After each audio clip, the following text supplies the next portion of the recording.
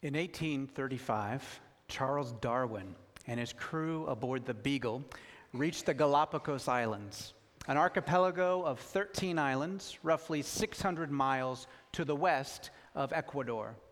When they began exploring the plants and animals on these islands, they were astounded to find animals that shared a likeness to those they had just seen in South America, and yet utterly unique to those specific islands. And as they explored each island, they even found variation from island to island among the Galapagos. The most famous example are Darwin's finches. The finches Darwin discovered on the Galapagos Islands were very similar to the finches they had just seen along the western shore of South America, and yet they were endemic, which means uniquely different and only found on the Galapagos. Their beaks varied in shape and size depending on what food supply was available on each island. On some of the islands where large nuts grew in abundance, those finches developed large beaks with powerful jaws that could crack the nuts. On other islands in the Galapagos, there was an abundance of fruit trees, and those finches developed beaks that looked a lot like a parrot's beak. Utterly incredible. Still, on other islands in the Galapagos, there were marshier areas with an abundance of bugs, and those finches developed long, predatory beaks that could easily snack these bugs out of the sky. Scientists speculate that long ago, standard finches from South America were carried on strong winds or a storm to the west and got stranded on the Galapagos Islands. Whatever the vehicle of their arrival, these finches, and like so many other plants and animals on the Galapagos, adapted to their surroundings in order to survive. When was the last time you heard an Easter sermon at a Christian church open with a story about Charles Darwin? Now, it is April Fool's Day, but I'm not trying to make a joke this evening. At one point in history, the finches on the Galapagos were just like all the rest. But then something happened to them. The world that they knew was utterly altered. Their reality shifted, and they had to adapt to this new reality in order to survive. So extreme were these adaptations that even though they still belonged to the family of finches, they actually became a different species. Easter is the day we recognize that something happened nearly 2,000 years ago, on the third day after Jesus was crucified, dead, and buried. Something fundamentally shifted in the universe that changed the course of history and moved the disciples of the resurrected Jesus to live differently, to worship differently, to treat each other differently, to live utterly other than they ever had before. It has been the experience of Easter people, disciples of Jesus, ever since. Over the course of 2 millennia, billions of people have had their lives altered by encounters with the risen and reigning Jesus. The thing is about the resurrection is it's not one of those secondary doctrines of Christianity, like whether or not you're a Calvinist or an Arminian, or the debate whether or not electric basses should be on the worship team. I mean, there's no debate there anyway. Yes, of course, Jesus played bass, I'm sure of it. The resurrection is the event that Christians across all shapes and sizes, from all points of history, from all around the world, hold to be foundational to our faith, to our whole lives. Our whole future hinges upon it. The Apostle Paul wrote, if corpses can't be raised, if Christ wasn't because he was dead, and if Christ wasn't raised, then all you're doing is wandering about in the dark as lost as ever. It's even worse for those who died hoping in Christ and the resurrection because they're already in their graves. If all we get out of Christ is a little inspiration for a few short years, then we are a pretty sorry lot. But the truth is that Christ has been raised, the first in a long legacy of those who are going to leave the cemeteries. Now, that's a big statement. That is a big statement in a scientific world like we live in. If our very hope of new life rests on whether or not Jesus rose from the grave, then it seems to me like that is an event worth talking about. Let's read one of the accounts of the Easter story from Luke's Gospel, particularly chapter 22, verses 1 through 12. And if you're able, I'll have you stand with me as we read the Gospel.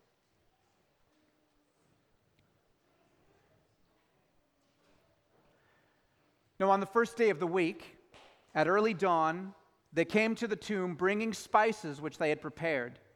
And they found the stone rolled away from the tomb, but when they entered, they did not find the body of the Lord Jesus. While they were perplexed about this, behold, two men suddenly stood near them in dazzling clothing. And as the women were terrified and bowed their faces to the ground, the men said to them, "Why do you seek the living among the dead? And he's not here. He's risen. Remember how he spoke to you while he was still in Galilee, saying that the Son of Man must be delivered into the hands of sinful men and be crucified, and on the third day rise again?" And they remembered his words and returned from the tomb and reported all these things to the 11 and all to the rest. Now they were Mary Magdalene and Joanna and Mary, the mother of James. Also the other women were with them, telling these things to the apostles. But these words appeared to them as nonsense. They wouldn't believe them. But Peter got up and ran to the tomb, and stooping in, he saw the linen wrappings only, and he went away to his home, marveling at what has happened. Lord, as we re-engage with this story, yet another Resurrection Sunday, don't let it fall upon our deaf ears or our calloused hearts or our attitudes that say we've heard this before. But may we be in awe and wonder as these first disciples.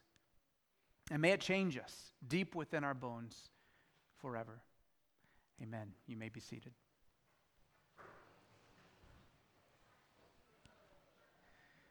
Now, this story is recorded by the physician and historian Dr. Luke.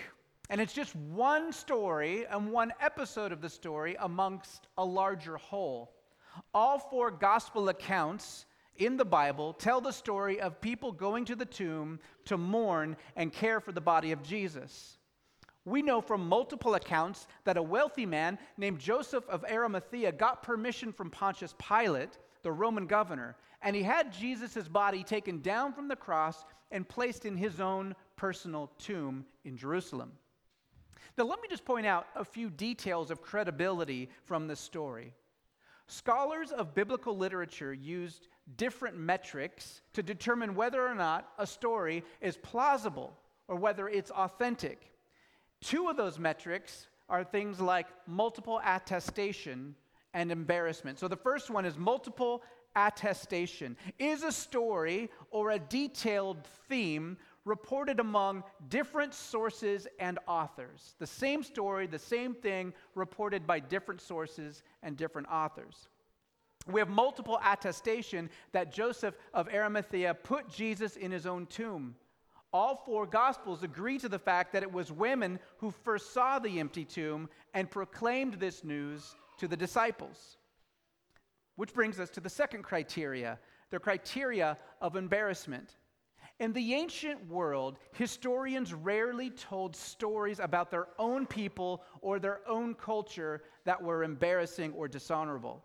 For example, if you just happen to learn ancient Egyptian and hieroglyphics, you would read their history, and as you would, of course, and if you were to read an ancient Egyptian historian, you would never read about Egypt ever having problems or having been conquered by anyone. It was as if why aren't they still around? I don't know, but they would never write about it. Okay, that's probably why you don't hear about the Exodus from an Egyptian historian. Okay, but oftentimes in the Bible, a story about God creating, loving, and redeeming humans in creation, you see embarrassing story after embarrassing story. You see Peter saying foolish things, denying Jesus 3 times. You see Jesus dying on the cross. What kind of Savior dies on the cross? And you see this story of Joseph of Arimathea, who's portrayed as a righteous man, even though he was a religious leader and part of the Sanhedrin, part of the council that condemned Jesus to death. That's embarrassing. If you're going to think up of a new religion and to put people like that in it is unlikely. And then you have women as the sole primary witnesses to the empty tomb. If you wanted to make up a story that would convince ancient readers of the historical validity of a supernatural event, you would not invent that story using women as witnesses. Because back in those days and in that culture, women were not even allowed to be witnesses in a court of law, let alone reputable witnesses to a supernatural event. So then why tell the story in this way? Well, the evidence suggests that the story is told this way because that's how it actually happened. And what is it that these witnesses tell us? That when they got to the tomb, they saw the stone rolled away and that the body of Jesus was gone. To add further evidence to this point, Peter reported that when he looked in the empty tomb, not only was Jesus' body missing, but the grave cloths were there, lying in the same position that they would have been to cover the body, only the body wasn't there. So it was almost as if, I'm speculating, that Jesus' body almost rose out of those cloths as he was laying there, and they just stayed the way his body was. Now, skeptics over the years, even today, have posited two main theories. There's lots of branch theories that come off of these two main ones, but two main theories about what could have happened to Jesus' body. Why was it missing in the tomb? The first is the swoon theory, or some form of that. At its core, this theory suggests that Jesus, he was never really dead, and that he somehow escaped the tomb and ran off to live somewhere, probably India, as the theory goes. Now, hardly anyone, even the most jaded scholars, hold to that theory anymore, and there's good reasons for that. One reason is the medical evidence of what happens to a body when it's crucified. Before crucifixion, victims are flogged with a horrible whip akin to a cat of 9 tails. And on a whip like this, there are multiple leather tassels, and tied at the end of those leather tassels are lead balls and shards of bone. The lead balls are intended to bruise the person's flesh so that blood comes to the surface of the flesh. The bone is intended to tear the flesh so that once the contusion is on the outside, it bleeds more and it hurts more. The body of Jesus and the body of anyone who is being crucified by a Roman soldier would be in shock well before being affixed to the cross in the first place. Jesus was then crucified next to 2 thieves, but pre-crucifixion, his beatings were even more severe than the 2 thieves. Remember, he had been beaten by Herod's private guards and then returned to Pilate. Then Pilate wanted to set Jesus free, and he said, I'll tell you what, I'll set him free, but I'll beat him for you first. So then Pilate had Jesus beat. But then the crowd said, no, crucify him. At which time then Pilate would say, okay, go through the process of crucifixion, which includes more flogging. 3 separate beatings for Jesus. Now, because the Sabbath was approaching, the Jewish leaders were asked to have the bodies removed from the crosses so they could care for them without being defiled on the Sabbath day. So they inspected to see if they were dead yet. The 2 criminals weren't quite dead yet, and so they broke their legs so that they would suffocate almost instantly.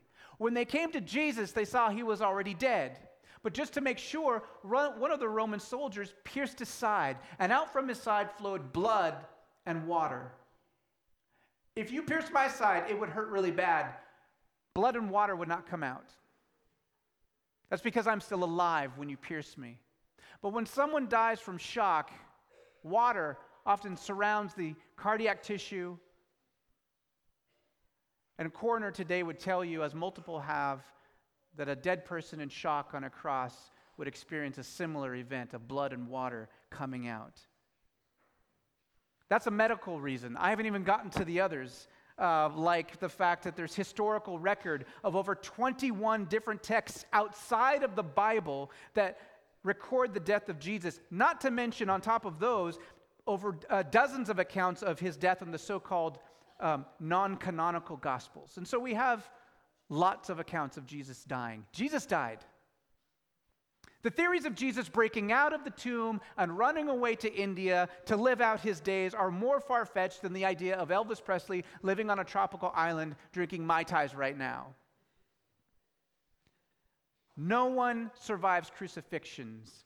The Romans knew how to kill people. And the people in the ancient world didn't just disappear. Like, the idea of Jesus going off somewhere people in the ancient world were skeptical of strangers, had small towns, gossiped all the time. There's no way someone just like beat up and have holes in them goes to a town and doesn't, just fits right in, right? That doesn't happen. Okay. So a dead Jesus and an empty tomb. But a dead Jesus and an empty tomb, even if it's in the Bible, doesn't make a case for a resurrection. Someone could have stolen the body. The Bible does say that there's guards around the tomb, but let's play devil's advocate for a minute. Let's put our skeptic hat on and assume that Jesus died, but that someone stole the body, okay? There are two more significant pieces of evidence that point to something else going on. Let's start with the second piece, the witnesses. For 40 days, between the event of Jesus' resurrection and his ascension when he was raised to go to heaven, he appeared to multiple people. He appeared to Mary and Clopas as they walked the 6.8-mile journey from Jerusalem to Emmaus. There's multiple accounts of Jesus talking and eating with the disciples. You've got Jesus revealing himself to Mary Magdalene and to James, the brother of Jesus, who wasn't even a follower of Jesus when Jesus was first alive. Paul mentions that Jesus was with over 500 people at the same time, 500 mixed people of men and women and likely children. People didn't get babysitters a lot back then. Okay, so this is a mixed community. And almost to say, 500 people saw this, plus the apostles, plus the women. If you have any doubts about this, just ask them. They'll tell you. These accounts point to the interesting detail that Jesus was Jesus, yet different. He was in the flesh. He still had scars of crucifixion, and he still ate food, something that angels and ghosts don't do, and yet he could disguise himself, like walking with the couple on the road to Emmaus. They don't realize it's him until later on. And he does things like walk through walls that are locked doors, and he teleports around. To be clear, Jesus isn't resuscitated in Scripture. It isn't a dead man brought back to life. He was truly dead, and then he was truly raised in a new, glorified, heavenly body. This is one way of reminding us that the physical world and our physical bodies are good. Our eternal future in Christ, if we put our faith in Jesus, as an eternal, embodied, glorified existence. So Jesus is dead, and the grave is empty, and we have over 500 witnesses of Jesus walking around, talking, interacting, and eating with him. But suppose, a skeptic might say, suppose Jesus' followers were distressed, and suppose their grief and disappointment, in that state of sorrow, they made up or imagined the resurrection. It's a valid question. It just doesn't hold water, and here's why. Sociologists who study legends and myths will tell you that it takes generations to develop an accepted legend or a myth that moves from oral history to a singular, written, accepted, and unalterable story. In the beginning, the stories shift, and they change, and they morph. They go through periods of alteration and refinement, and only after a decades-long process do they become canonical or set in stone. Now, the Gospels are likely written 20 to 60 years, 2 to 6 decades after Jesus' resurrection. The Gospel of Luke, the one I was just reading from, was written down around 50 years after the death and resurrection of Jesus, give or take 5 years. So, this idea of a legend or a myth could apply, except for the fact that so many of those eyewitnesses were still alive. So you could actually ask them, was this a historical fact or not? Legends and myths in cultures are created as intentionally, let me enunciate here, ahistorical stories. Legends and myths are intentionally ahistorical stories that give reason for a culture's existence, give an explanation for things that happen in a society or a culture. Everyone knows that they're made up on purpose, but they give, you've got Homer's Iliad and Odyssey, and then Virgil comes along and writes the Aeneid, right? And why does he do that? To give a history of Rome that's really cool, but nobody thinks that that's really the history of Rome, right? It's a story, it's a legend, it's a myth. But the real deal breaker to the theory that the resurrection account is a made-up legend or a myth is that the gospel accounts are not the earliest evidence. Paul was writing about the death and resurrection of Jesus decades prior to the Gospels.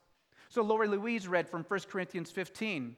And in that passage that she read, I don't know if you knew this or not, LL, but you read a creed.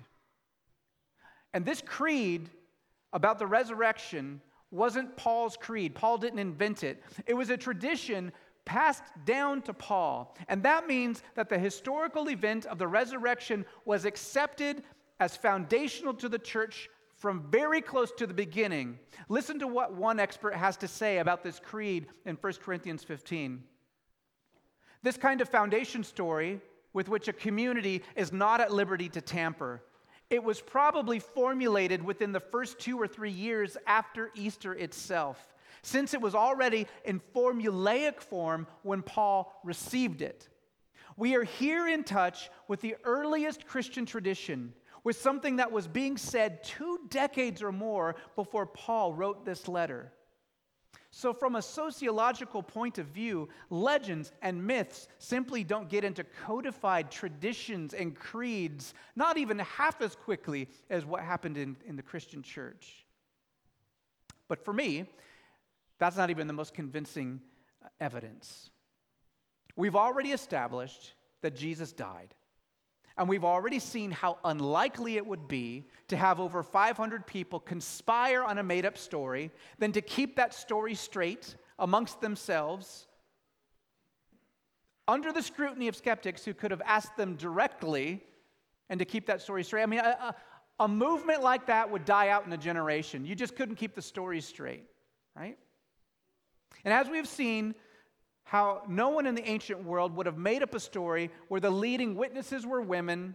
But for me, the most convincing thing is that no one would have made up this story in the first place. Lots of false messiahs died on a cross. Did you know that? Jewish messiahs, people that rose up, like several of them were crucified before Jesus and after Jesus. It's historical fact. It's historically documented not just by Jewish sources, but by Roman sources. Do you know why no one made up stories about them rising from the dead, besides the fact that they didn't rise from the dead? Because there were no categories for that. No one thought that that was a thing that would happen, or that that was possible, or that it would be advantageous. Yes, prophets in the Hebrew Scriptures pointed to a time when God would return to the earth and judge the righteous and judge the wicked. And on that day, at the very end of things, the wicked would be judged and the righteous would be raised up out of the grave to a resurrected life. Everybody at the same time. But never did anyone expect for it to happen to one person before the end of the age. They just didn't have a worldview or a category to put something like that in. It wouldn't have made any sense for them to do something like that or to even make it up. First of all, no one would believe it. Second, there's no scenario in their world where making up a story about a crucified Messiah who is resurrected from the grave would advance their position or heal their broken hearts or make life better in any way, shape, or form. I think it would have died out in a generation, like I said before.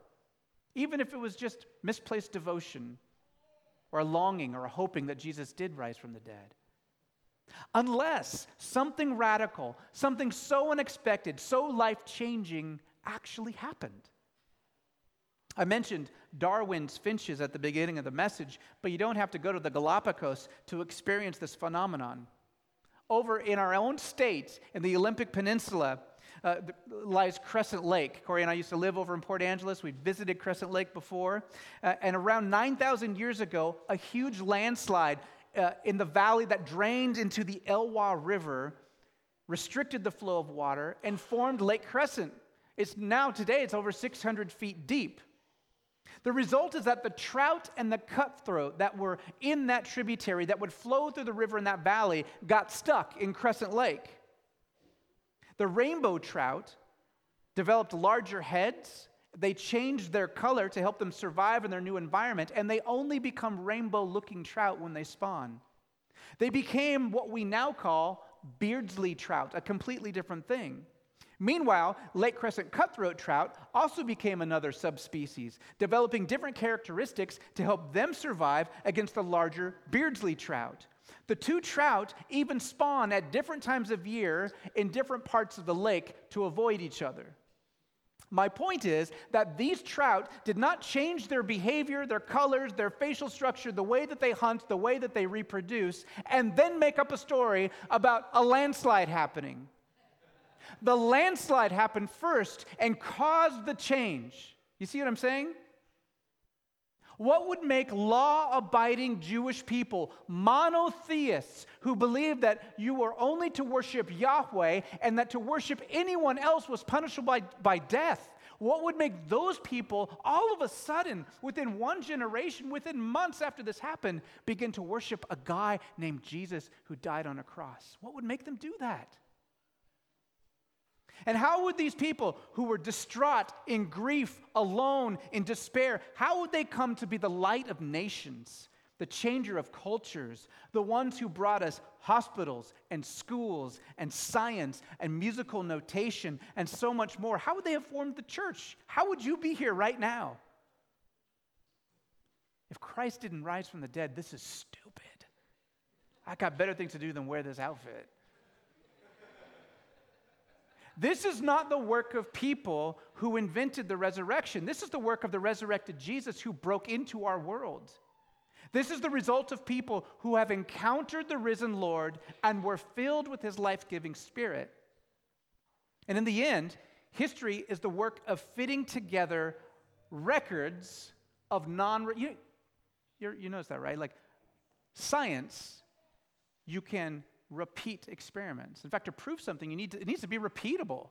History is not science. History, you take the evidence of non-repeatable facts. You can't have George Washington give a speech again or Abraham Lincoln. You can't do that. So you take evidence, written and oral, and you piece the pieces together and you say, what is the most plausible, reasonable way to tell this story? That's what we're doing here. And for me, and for billions of people over the course of human history, the resurrection of Jesus makes the most sense out of the historical data. The hope of the resurrection isn't stuck in the truth of the past. The hope is founded upon the risen and reigning Jesus, the Son of God, the Savior of the world, the hope of nations, the author of new creation. The risen and reigning one still touches us today. Ask Chuck if he still touches us today. Ask Chuck if he's still alive today. If you are desperate, in need of some hope, if you are longing for a new life, if you came here hoping for more than some good advice and a pep talk, then I invite you to come to Jesus. Would you pray with me?